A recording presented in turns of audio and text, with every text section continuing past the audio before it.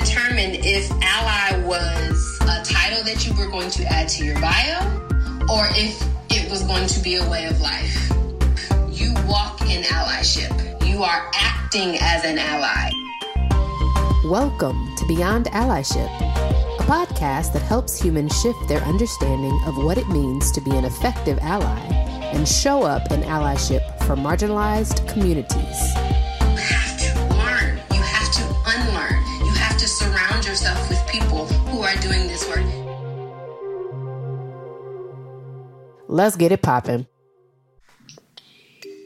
Hello and welcome back to the Beyond Allyship podcast. I am your host, Dr. J Pop. I'm so excited to be here with you so I can bring you this dope human that I've known for a very long time, actually. I won't count the years because y'all might know my age then, right? But I just want to welcome Aiyana Davison, certified nurse midwife, also known as the Vagina Chronicles on Instagram. Thank you. Thank you for having me. Hi. Everybody, you're going to just kind of get a glimpse into the conversations that we have all the time. I think I met Aiyana my sophomore year in college. Somewhere around there. And we did things alongside each other, like classes and choir. And then we ended up in the same place after graduation at Loma Linda University. And let me tell you how we clung together like, yes, somebody I know. A familiar face. But I am incredibly proud of this woman and the path that she has taken. And I know, because I know every step of that part of the journey, I actually want you to share with everyone your journey to midwifery, because it wasn't like you just picked it. Right? No, it wasn't. I think I guess here's like part of origin stories, right? So when we met, we were, matriculating through undergrad. I do remember you sitting in the front row of biology. Every time we had class, Jennifer walking down to the front row of this little amphitheater on the left-hand side. I was in the middle, kind of towards the back. Anyways, and then got plenty of stories. Okay, let me reel it in. Anyways, so we can tell the people that I sat in the front because every class though. I knew that I would not pay attention if I sat in any other seat. That's the only reason. That's the only reason. Yes, girl. Anyways, at the time, I was pre-med. I was biology major. That was my plan, to become a physician. Always was thinking about how I could serve people, just, help them along their journey. And my plan essentially was either to become a pediatrician or an OBGYN, and it really evolved into the OBGYN piece. And so I was headed on that track. And a little family history, I come from a line of nurses, educators, cousins are nurses. It's just all over the family. And I never once thought let me go be a nurse. Never, it wasn't a thought in my mind. I had nothing against the profession. I thought I want to be a doctor, because in my mind, it translated to different things. So fast forward, applied to medical school. And when we reconnected at Loma Linda, I was doing a post-baccalaureate program in biomedical sciences. It's kind of like a transition program to your first year of medical school. And I was sitting in class one day thinking to myself, this is not what I signed up for. This is not what I want to be doing. No disrespect. I just I think I wanted to see the evolution of someone healing or going through whatever process they were in. And not that you can't see that as a physician, but to understand what it means when you're a nurse, when all that's going on, or someone who was there day in and day out. You have this patient every single day or whatever. It's different. So anyways, at the end of the program, I was like, well, what I'm going to do, because this clearly ain't it. And I'm literally in the dorm room searching through careers. What I was looking at physical therapy. Girl, that was not for me either. I support you. It was not for me. I was looking at physical therapy. I was looking at physician's assistant. How do I still make the impact and still help people the way that I feel called to help. And nursing literally hit me like a ton of bricks. I tell everybody I have that, like, you know, that moment in the movies or the TV where like the lights shine down and you hear the chorus, the choir. It was like that. And the room to me lit up like when I got to that. So we found the connections. I stayed at Loma Linda. And also discovered midwifery in that process. And I was like, well, I can still do what I was thinking that, like, what better way to help people than to be with them at like one of their most pivotal times of life. When we would watch birth in like sex ed or wherever, I was like, this is so cool. Like, she had a human coming out of her. You know, where other people had that face, they were like, yeah, like I would rather not. And grossed out one night. I was just like, oh my gosh, a baby is here. A person is born. But anyways, so that's really like kind of where that blossomed. And like once I knew in nursing school, like I probably walked in knowing that I wanted to go midwifery route. But once I knew in nursing school, that's what I wanted to do. It was just like, that's the path I'm taking. And then, of course, in discovering I wanted to be a midwife and going through school and everything, too, I let my grandmother know, who was the nurse. I let her know that I wanted to be a midwife. She's very excited for me. But it wasn't until her passing that I found out she also was a certified nurse midwife, which was like a trippy journey. Like, it's not even like you're a lay midwife in the island of Antigua. You are a certified nurse midwife. Right. And that's like the same steps that I'm taking. So it's pretty powerful to me. So you ended up back on the family path. Yeah. Ooh. Oh. Isn't that interesting how that can happen? It is. Yeah. Yeah. It's in the blood. I mean, for the first 2 weeks of my life, my grandmother came to visit, took care of me, bathed me, everything.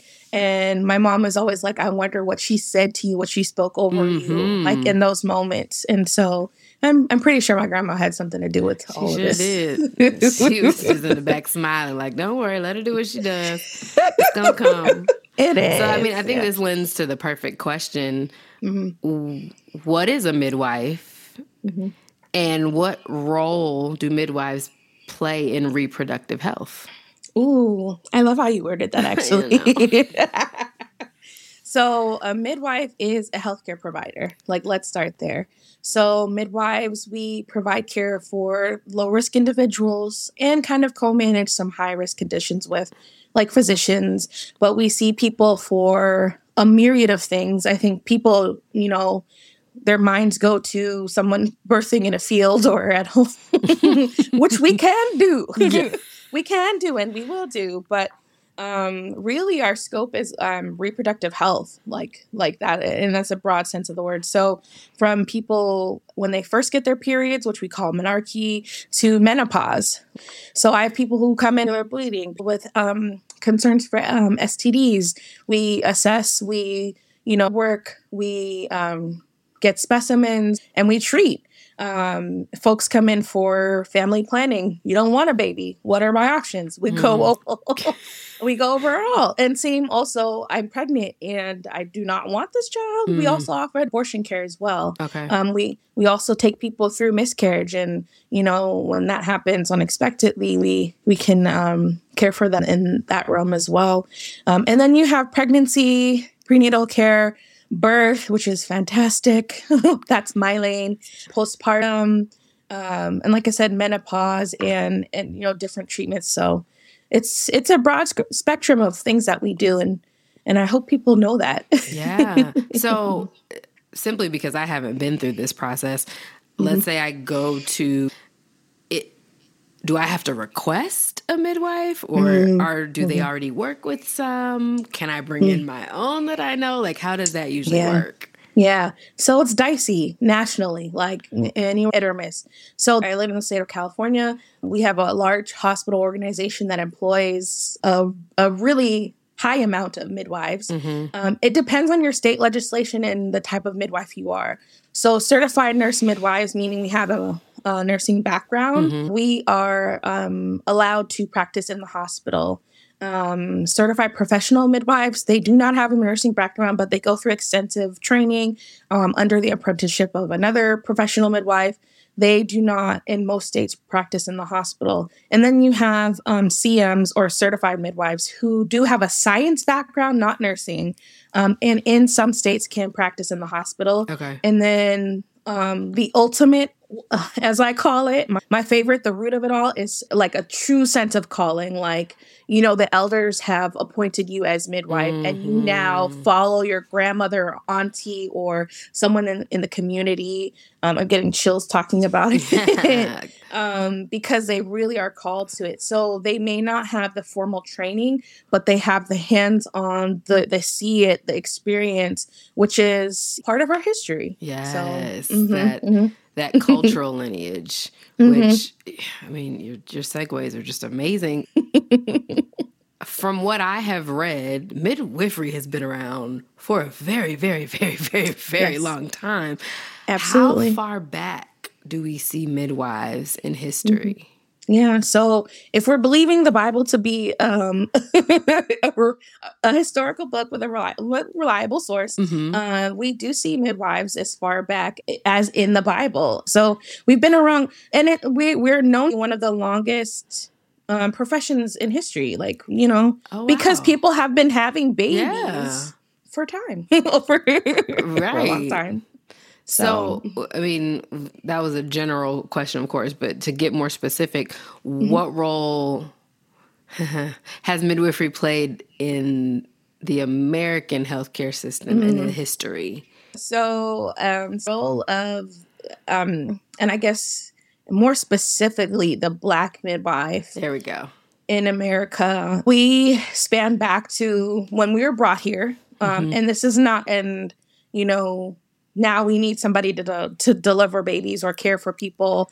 This is something that we brought along with us. Like midwives are coming from the continent of Africa, from wherever they were taken from.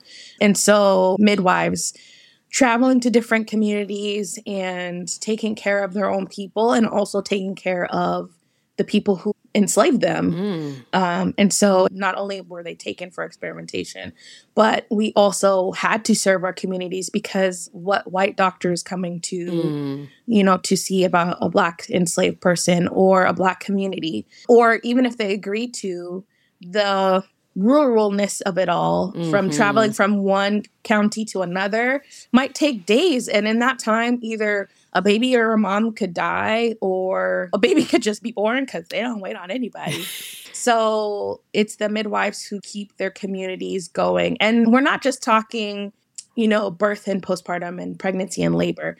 We're talking about, you know, I cut myself on something and I need healing. So what herbs are in that bag? It's extensive. It really is. It really is. I read something interesting. There's a book called Stolen Childhood, and it kind of details from the continent of Africa to America and the cultural practices that were lost, the ones that we had to keep, like midwifery. But it was interesting to hear that those who enslaved weren't always able to make the connection between the work that was required of them and the loss of children in the womb, in terms of diet, in terms of work, in terms of what was required of them. There wasn't always an easy link for them to say, when they're doing this much work in the hot sun, we tend to have more miscarriages or children who are below birth weight. And it's interesting. And I always wondered, from the perspective of a midwife who came from the continent of Africa, what changes did they see? And, you know, how did they cope with that? Like, you knew what it was like to birth a healthy child in a healthy community, in a village, surrounded by the people who loved and cared for. To this, like, that had to have been traumatic in a whole different sense. So there's a lot to be said for birth at that time as well, because we're at a time where our expectations around birth are that people are going to survive and have their babies. And, you know, that's not for everybody. Not everybody has that truth. But at that time, birth was a lot more fragile at that time because, you know, we're talking about lifespans of like age 30 or 40, but people are bringing their lineage, their culture, these herbs, these remedies, and some of them, some of it is this juju, right? Where, even after like a baby is born, things that people will do. And it's not necessarily a medical procedure or, use of herbs to alleviate something. It's ritual because our medicinal work is combined with spirituality, So we see kind of the use of both. And, white doctors come in and telling Black midwives that what they're doing is wrong around the, 1920s, 1930s, but also not having an understanding of what they were doing and why they were doing it. It's like they take it for granted and just assuming that because they're doing something, it's causing harm, when reality, again, the fragility of birth at that time was what it was. And you had a lot of white physicians playing experimentation, performing procedures without anesthesia on enslaved people, without their consent. How we've lent to the modernization of medicine is it's just a bittersweet experience because it's us. We don't get the recognition for it. Yeah. And then our people they died from this, or were severely impacted by it. So someone else later on could benefit. A lot of it's very twisted. I had a conversation with someone where they said something about catching up in terms of what we believe in Western medicine from the scientific standpoint. And I always laugh because in a lot of the stuff that I've had to read historically, healers were in temples. Healers were connected to spirituality, which is connected to intuition, which is connected to being connected to who you are and what listening to yourself and being able to connect with others. Right. And so you said 1920s was when science came in and said, hey, midwifery isn't what. So can you talk about that shift a little bit? Sure. And not just what it was from the healthcare standpoint, but how it impacted us racially as well. So, as we see medicine kind of taking off and physicians being like the leader in types of provider or starting to make that lead in hospitals, it's like, this is the place where you got to have your baby, or this is where you go to get care, like the hospital system and money involved, right? Because that's where it is. Like that's where the root of it is. In the 1920s, we see the Shepherd-Towner Act, where we see this huge division in midwifery. And basically, the medical board is saying, you are killing the babies. You are not sterile. What you're doing isn't sanitary. And then the rules are being made for us. So you must have a bag, and this is how it should look. And if you don't have your bag in order, then you don't get your license renewed. So you see people who cannot afford a good bag, or they're having to make these bags, and different things out of newspaper, and the wear and tear of it all happens. And like folks they're just trying to do their best with what they have. You're not giving them money to support this. Right. And let's say this too, not every midwife who practiced as such wanted to be in that role. There are a lot of people appointed, and a midwife would say, I see it in you. Like, I see the midwife in you. Come apprentice with me, or you need to be doing this. And some of them were like, no, for a long time before they end up doing the work. Right. Because there's so much responsibility. You. Oh. You didn't have to call me out like that. I did, because we got to keep it real. I just didn't know which path, and there might have been a little opposition. There might have been, but we're seeing this takeover, these strict rules from white physicians who really didn't take the time to understand, like, the same medicines you all are making in a pharmacy, we are utilizing the root. The medicine comes from something. It comes from something. The same plants we are using, and we have this historical knowledge of the roots of the plants and why they work for us. And you're just here making up new stuff. It's really not new. You're modifying something. And Jennifer, I'll say this too. I believe there can be like a coming together of the ancient historical ways and modern medicine. Absolutely. There can be this melding together. But ego has to come out of it. Capitalism, all these things have to come out of it in order for it to like really blossom for us. You know, I think that some of the grand, or some, you will hear the term granny, but the appropriate term is grand midwives.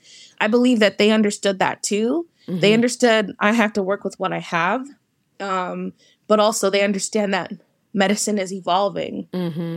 The other thing I also like to talk about too, and just like so people have an understanding, is like, you know, because of enslavement and because of this fear within us to not be beat, not be taken away from our family, not get in, let's call it, worse trouble. Black folks, they shuck and jive or put on a show, you know, and do the thing that the white person is doing so that they don't fall privy to like a worse state, right? And so we begin to put our trust in doctors. So much to the point where even people who would have been delivered by or had a midwife attend their care are now seeking the care of a hospital system and believing everything a physician says because they're the higher authority. Forsaking ourselves, our internal source, as like you kind of referred to before, knowing who we are, forsaking ourselves for someone else to tell us about our own selves.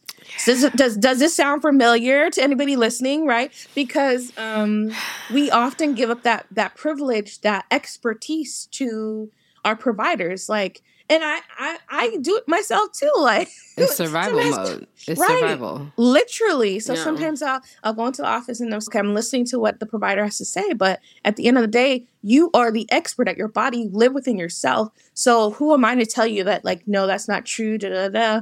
Now I'm here to offer guidance for what you're going through. But like we've had forsaken our own body knowledge for the kind of like, assimilation and kind of saviorship of ourselves so that we wouldn't fall into a worse condition. You see this in how we dressed, how we cleaned ourselves. Like, even to this day, you'll have like grandmas or even moms still doing this. Sunday's best. Like that comes from a place of like, you don't want to be dirty because you're going to get in trouble. Like you got to get it together. Right. Don't be the black sheep or the one that is standing out from the crowd out. Yeah, absolutely. It's just, it's proof that supremacy ideology was more than just everyday life. It transcended our professions as well. It blocked a lineage of a cultural practice that means this group of people here in America lost touch with another part of culture. Right. Yeah. And then, Black midwives who are preserving what comes down the line and, the preservation of certain traditions and rituals and practices. And we learn from each other. Like, there's some midwives who practice like herbalism. And so that's the one I'm going to talk to about certain things for, different conditions. We're trying to hold on to what little legacy, but it is something that's still present. It's not, completely obliterated. Right. I want to make that clear too. Well, I kind of want to come to the present. We've had a lot of conversations, and I think a lot of what you have done in terms of, the Vagina Chronicles and your activist work within your field came from you feeling like there was erasure of our history. Yeah. What are some resources people could use to kind of understand more of the history? Oh, I'm always a firm believer of books, but I know that like not everybody loves a book. So we want to go back to these really critical books that kind of set the tone for what's happened in our reproductive history as Americans. So medical apartheid, medical bondage, killing the Black body. These are some of the books that lay out what's happened historically in our nation. Speaking to or listening to Black midwives tell their stories, especially our elders, we're in a time where like I think within the Black midwifery community, we really try to lift up who has left out of the elders, because there is so much wisdom, there is so much history, there are so many stories that like they kind of reel into, like, don't do this because I did it already. You know, you don't have to learn twice for all of us, right? So sitting down and listen to, you know, a Black midwife. Also, there's a lot of documentaries and things out there, and I won't single any out, but it's important to like tap into the stories. Be careful what you're listening to, because, you know, not all of it gives you the whole context. But there are some really good documentaries out there about Black midwifery. It kind of feels like we're an anomaly, but we are here. Yeah. You know, we are here. You did. I don't think you did. Okay. And I will link the resources that you did mention in the show notes as well. Also, if you want to take a deep dive into like what I'm talking about, the historical context specific to midwifery, Delivered by Midwives is another fascinating midwifery book, and it kind of like details what happened.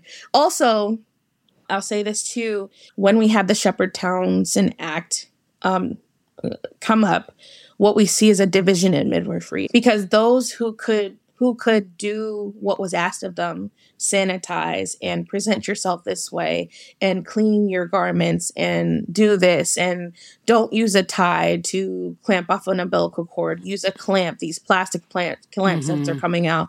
Those who could do did, and those who could not do did not.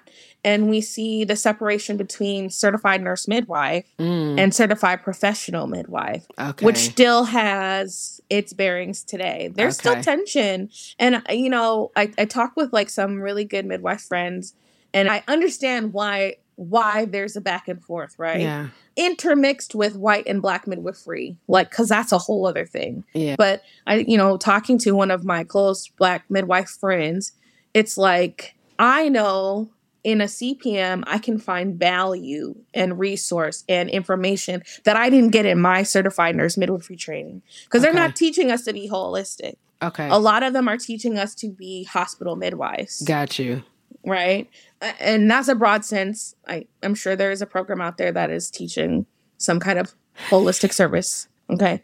But in the CPM world, they get immersed in that kind of information for the most part.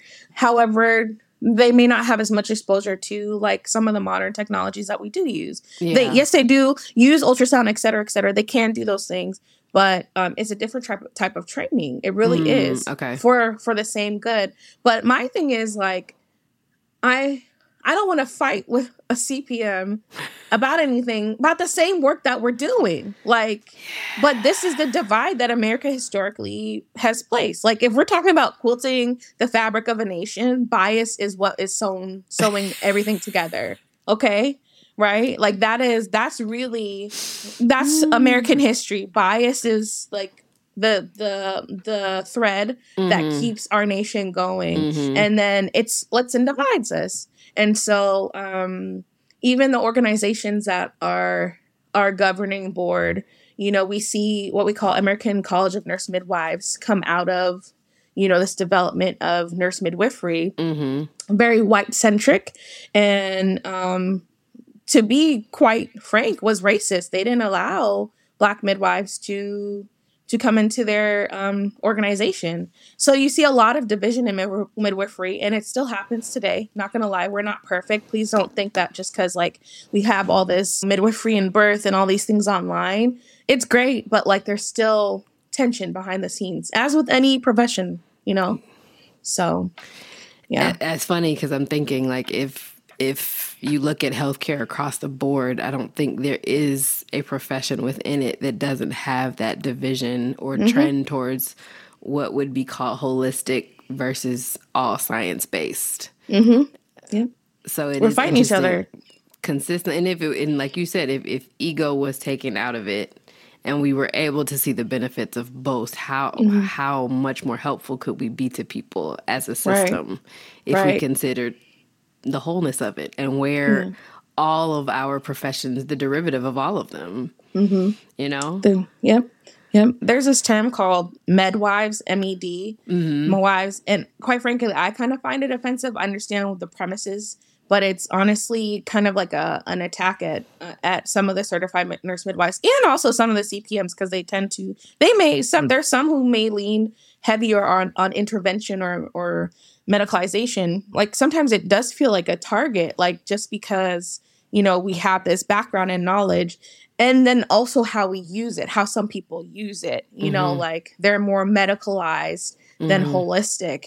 And to me, it's like, again, that coming together of the holistic side and lineage and heritage and a little bit of modern medicine. I'm not saying for anyone to take over, but to let that kind of mingle together so that we can get like good outcomes. Like that's possible. Yeah. But like when you stay attacking me or we stay attacking each other, we lose sight of the main goal, which is midwifery, like care for the people and like just stop it. Stop it, right? Care for the people. This the both and mentality versus the either or. Yeah. And I'm sure in some cases of healthcare, yes, there is a need for you got to do this or you got to do that. But in many of them, we could all coexist. We really could. Yeah. So my next question, because I do feel like there are more, like I said, midwifery, cultural practices in terms of reproductive health that are coming back onto the scene, and doula being one of them. So if I had to, knowing the difference between midwife, doula, and OB, what would the roles be if all three were present for someone's birthing process? Yeah. And that it's a possibility, like that's something that can happen.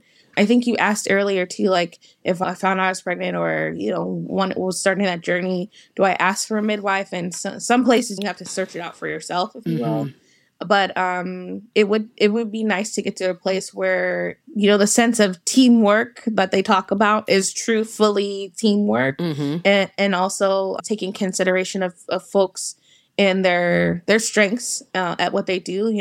Doulas, they're not going to provide medical care, but sometimes their assessment is what tells me I need to get my butt into a house or the hospital because this person's about to have their baby or something's going on, like their assessment, so like realizing that each profession has its strength, right? Each profession also has its weakness, but it has its strength, and looking at that value to see how we can make the experience better for the person. I think in medicine, we have lost sight of the individual, right? You forget that you're staring at a human. And I know many of us have experienced that where you're just a number. You are coming in. They don't even care who you are, what your name is. They don't even look at the chart. You are just a number, and they're just trying to get you in and out because they got to see the next person. But, I think if we could destroy some of the foundation that has existed in the medical industrial complex and rebuild, that would look like really taking people off pedestals and putting them on the same line. And then imagining them on the line, standing across from the person, the patient, the client, like a team here for you. Like true, if I could visualize it, that's what I would see. Right. And also on the other side, as a patient and client, a family member or friend on that side too, because I feel like no one should go in the hospital alone. You should always have someone with you. So, like I said, midwives care for low risk folks. And sometimes we'll, again, co-manage with a physician, meaning like I might see something that's concerning, let's say like gestational diabetes and pregnancy, or even like a high blood pressure. It doesn't mean you have to necessarily be completely turned over to a physician, but we can, get the physician involved because we're seeing something high risk maybe start to develop. And then we have, physicians who they can and do care for low risk people, but like really their specialty is high risk conditions. And so it's important for us to remember that and see again the connection of teams, like how we can work together. And the doulas are really great support people. Again, like I said, they can shed light on something that we haven't seen. I've seen some really amazing doulas help people through this birth and postpartum process. And doula, as it is someone to walk alongside a person, and they can do this in pregnancy and birth. They can do this in death. There are sex doulas. Like there's so many different types of doulas. Like we coach each other. We walk alongside each other in many facets of life, right? So thank you for that. Yeah. So this week is Black Maternal Health Week. Yes, it is. And I have two questions. My first one is, where do we see those disparities in Black maternal health? What do they look like? And what are some of the biases that some healthcare providers may hold that lend to some of these disparities? You don't have to list them all, but if you can just give me, the all-stars. Mm-hmm. Yeah. The top 5. So what we're seeing in the Black community in America is, and I feel like I'm a broken record, but I guess we have to keep saying it because people either don't believe or don't know. Black people are 3 to 4 times more likely to die from childbirth, either in the immediate childbirth time or immediate or extended postpartum period time, than white counterparts. Okay. And depending on what state you go to, sometimes that doubles or triples or even more than that. In New York, for a long time, it was 12 times. Yeah. Yep. Wow. Yeah. I think about talking with you about social determinants of health. It doesn't matter your financial disposition. It doesn't matter your education level, where you live. 3 to 4 more times, period. Like, that's it. Right. Mm-hmm. And that is disgraceful. Right. For an industrialized nation. Right. You know, we're talking about a place where we fall low on the list of maternal mortality, and it's unnecessary. And what we're seeing again is this thread of bias that's keeping the medical system together. Mm-hmm. So, you know, folks may have heard, like, when we talk to residents or medical students, they still believe that Black people don't feel pain. They still believe that they are pain seeking when they come in with legitimate concerns.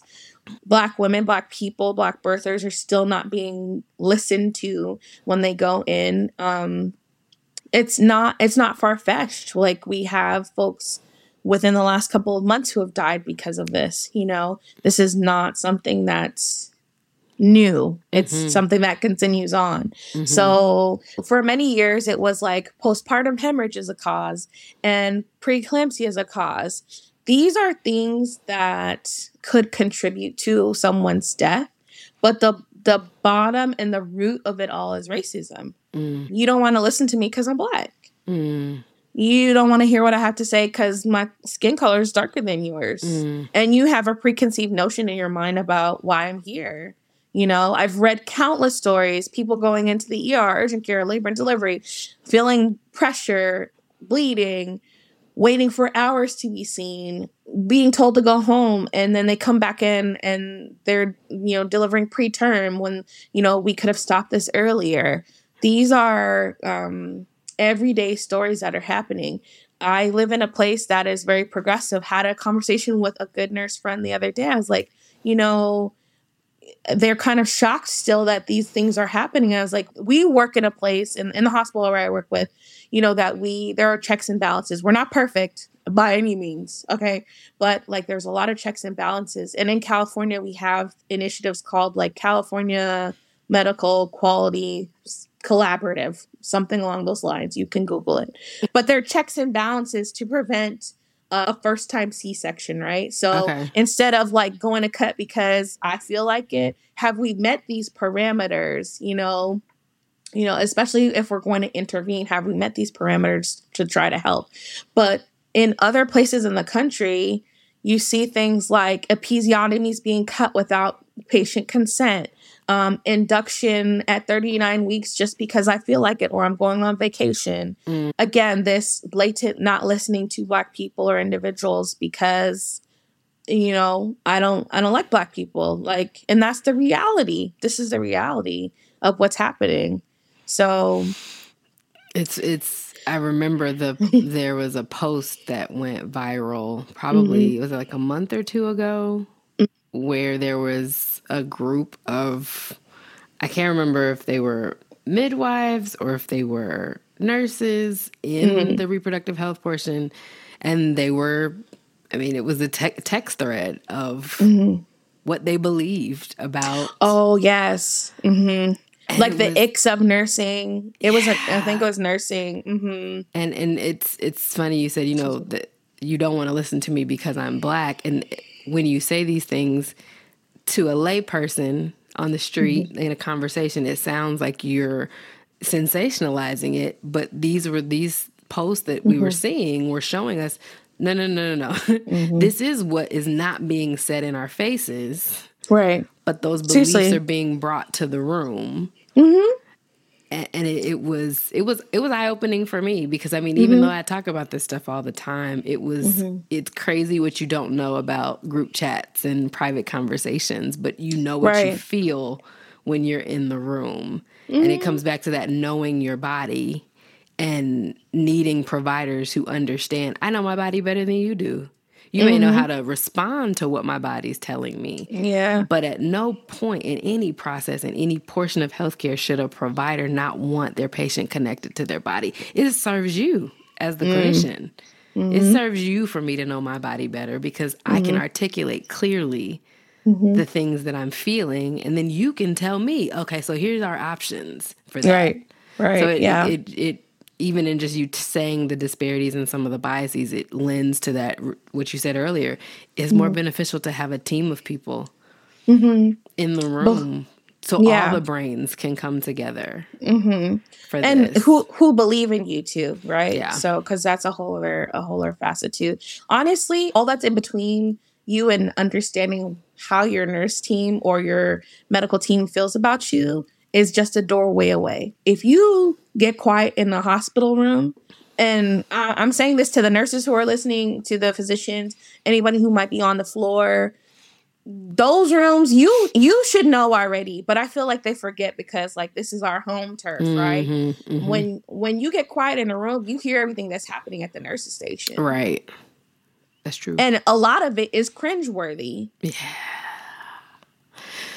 The amount of times that, especially in 2020, that I was like, ooh, that don't even sound good. I mean, it's bad enough we had the thought, but you let it out your mouth. We let it out. We let that thing public. Yeah. And as much as we talk about this expertise of ourselves, so much of medicine is, you might be the expert, but I need to see and do. And, what we do and practice is convenience for us, even to how people birth, like in this lithotomy stirrup position. It grinds my gears because especially if somebody is unmedicated, don't have an epidural, or even if they do, we can get them in some, dare I say, unconventional positions, which are actually the conventional positions of birth, the things that help us. But we do this thing where we have people on this stirrup, which stems back to European descent, where a king wanted to be able to watch a baby being born. And now we're doing it for ease of medicine. Because when somebody, this was, birth is not a production. So stop it, first of all. It's not a production, and if you make it one, sometimes the babies don't show up because they get shy. Well, or like a mom gets in there, and the birther gets in there, and the baby can feel it. Yeah, like these things. There's a reckoning that happens in birth, and you have to let that person process. And historically, mammals go into hiding when they have their babies. True. We're mammals, right? True. But all of that, even down to, like I said, the positioning for birth, that was for production. That was so somebody could be nosy and see what was happening because they wanted to learn more. And instead of taking their ass and put it in a corner, excuse my language, sorry, Mom, put it in the corner, and observing from far away, they had to be up close and personal and create something so that it's convenience for them, as opposed to the actual methodology and the physiological way that we birth babies. So here we are later. Doctors don't know what to do when people get on all fours to have their baby. It's the same thing. It's just backwards. That's it. It's the same thing. It's just backwards. Just hand the baby over, let her cross her leg over. It's fine. It's going to be fine. Anyways. I do love those posts. I do, because I mean, like, I'm not in that realm, but it is, it's the thread that's been running through healthcare. There's a lot of us have to come out of the system to educate the patient so that they can traverse through the system in a better way. And that's what you all are doing with social media. I see you all championing, like, if you can't do it on your back, get in whatever position you made that baby in. And that's, and even just being able to know, like, I can do that. Like, I have the right as a patient to say, get me out off my back. Let me get your body. That, but it is a system, and every system trains. They train cogs and wheels so that they can do the service and they can provide the money. It's a system. That's what I'm saying. It's so you are, as the patient, you don't feel like you have, you know, the autonomy to say these things. So I appreciate you all for how you have brought that to mainstream, that information to mainstream. And that leads to my last question, which would be, what are some solutions we could, I mean, and we can say as clinicians, professionals, but also as just people in the community who care when it comes to the Black maternal health crisis? Yeah. I mean, as you're saying that too, I think about like what we talked about earlier, which is how we gave up essentially our power. And it's like, take your power back because, you know, again, it is the practice of medicine. Right. It's also the practice of midwifery, meaning we don't have it perfected. We don't know every single thing. You know best about your body. And some people are learning and some people don't know. You know, but the Vagina Chronicles started out at a place of like, I'm seeing people in the office who had a whole baby come out of their vagina and don't know where that is, like where the baby literally came out of, or the fact that there are essentially 3 holes, you know, below the belt. So taking back our power, please don't like just give up your power to somebody else, you know, especially if you don't trust them. And it's important for us to take that back and to recognize, like, I know something's happening, something's wrong or not aligned with what I had been feeling before, and then seeking help. And in doing so, also taking someone with you, which I mentioned before, not to always speak up for you. In some cases, sometimes that's necessary. But like when we're going through health challenges, like, your mind is churning for the most part. And some people don't process very well. You know, I know people who will take notes and that's fine too. But like to have a second set of ears so that you can process with someone else later on is just so beneficial. And then on top of that, if there's mistreatment or misinformation, you know, we can address that there. And it you know, someone else is in the room to essentially witness that. So taking back our power, For providers, it is a matter of taking responsibility and recognizing where your bias lies, and then also taking a hardcore look at your values too, because sometimes some of the things that we practice are not things that people actually believe need to be done. Abortion is a really great example of that. I'll give an example of a couple that came to see me years ago, and they felt shame for even asking the question because another midwife had seen them before and told them that they shouldn't consider abortion as an option. We're talking about people who literally cannot afford to continue having a baby. Like, this would put them way below the poverty line, right? And it's not my place to make that decision for you. It is my place to understand my value system and perhaps say, like, let me refer you to somebody else because I know my own shields are up and I can't really help you. Provide unbiased care. Right.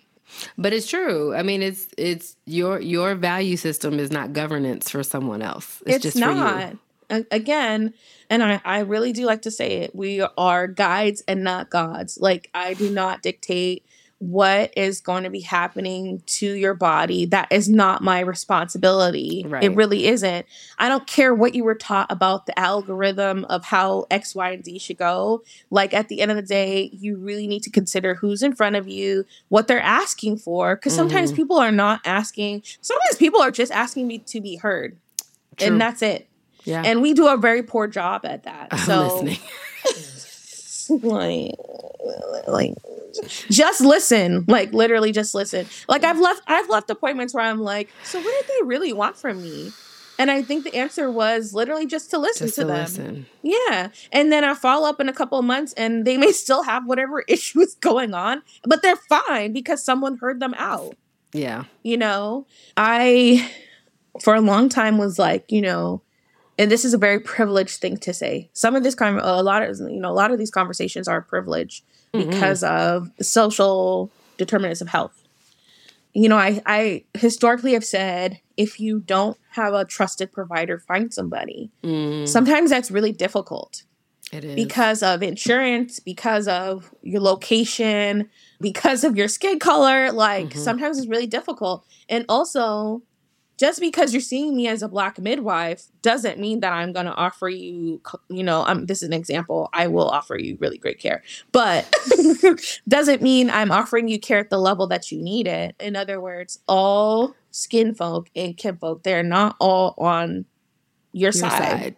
And that goes back to our historical roots. Yeah. You know, and also in medical training, like it's honestly like white knows best. It's really how, you know, a lot of this comes up, or medicine knows best. Medicine knows best. Yeah. But you know, in the context of how our healthcare system was built, it was that whiteness knows best. It's just kind of evolved in what it says. Yeah. And then also, you're asking for tools for people to like actually survive in healthcare. I hate to say this. It's beneficial, but also the reason why I hate to say it is because it almost like points a finger at patients or clients or people seeking care is to have a knowledge base of what's happening, knowing what your body's going to go through during a pregnancy and labor and birth, and not relying on someone to tell you exactly what that is. Yes, again, we're here for your guidance and maybe to say, oh, hey, this is what it could be, a myriad of things, etc. Great. But like, in order to navigate the system, you have to have a little understanding of like the things to say. And even with some clients who are friends who have to go in, I have to tell them these are the key words you have to say to be seen and to be heard. To be heard, yeah. And then it's like their care gets fast tracked. Yeah. You know? Like, I'm like, that's so unfortunate, but it's the truth. It's the truth. For providers out there, it is the unlearning of medicine. It's the unlearning of what they've taught you. And again, understanding your own biases and your own values and systems. So hopefully that's enough for people to take away. Absolutely. Absolutely. Your profession has shown up in such a dynamic way on social media, providing so much help and information like that you're talking about, what you might need to know before you step foot into the healthcare system. So I am so grateful that you came on to talk about all things midwifery and reproductive health. And yes, she will be back, of course. But until that moment, Aiyana, where can the people find you? And what are you up to next? Yeah. Yes. So people can find me at the Vagina Chronicles on Instagram. I'm not on there as often, but like I'm still putting things out, you know, because people need to know. But one of the reasons why I'm not on there as often is because I've opened up my own home birth practice. It's called the Village House Inc. because it takes a village. We're not meant to do life alone, whatever that looks like. And so you can also find me at Village House Wellness on IG. And my plans are to open up a birth center here locally. And to be clear, because I don't think I've ever said this on podcast exclusive. It's really not that big. So like someone had mentioned to me before, like, oh, and you can just like, once you get this going, you could replicate it for different cities. And that's not my goal. My goal is to provide exceptional care where I'm at in this community for the people, and they know that their village is here. So everything's going to be one-stop shop. Like, this is here. You can get it here. If we can't find it for you here, we know exactly where to send you or who to call to come in to help you out. Like, because that's what needs to happen. That's historically what had happened before. Like, the village takes care of itself. So life, especially pregnancy, postpartum, not meant to be done alone. The village is here for you. So that's where I'm at. I'm so excited for you. And I know that, man, I'm just excited to see what the future holds for you. Girl, me too. Thank you. Thank you again. Thank you all for listening. Make sure that you follow the podcast so you do not miss an episode. Share with someone, i.e. everyone who needs to hear this information. And please shoot me an email if you have a topic that you would like to hear about. Until then, Dr. J Pop is out.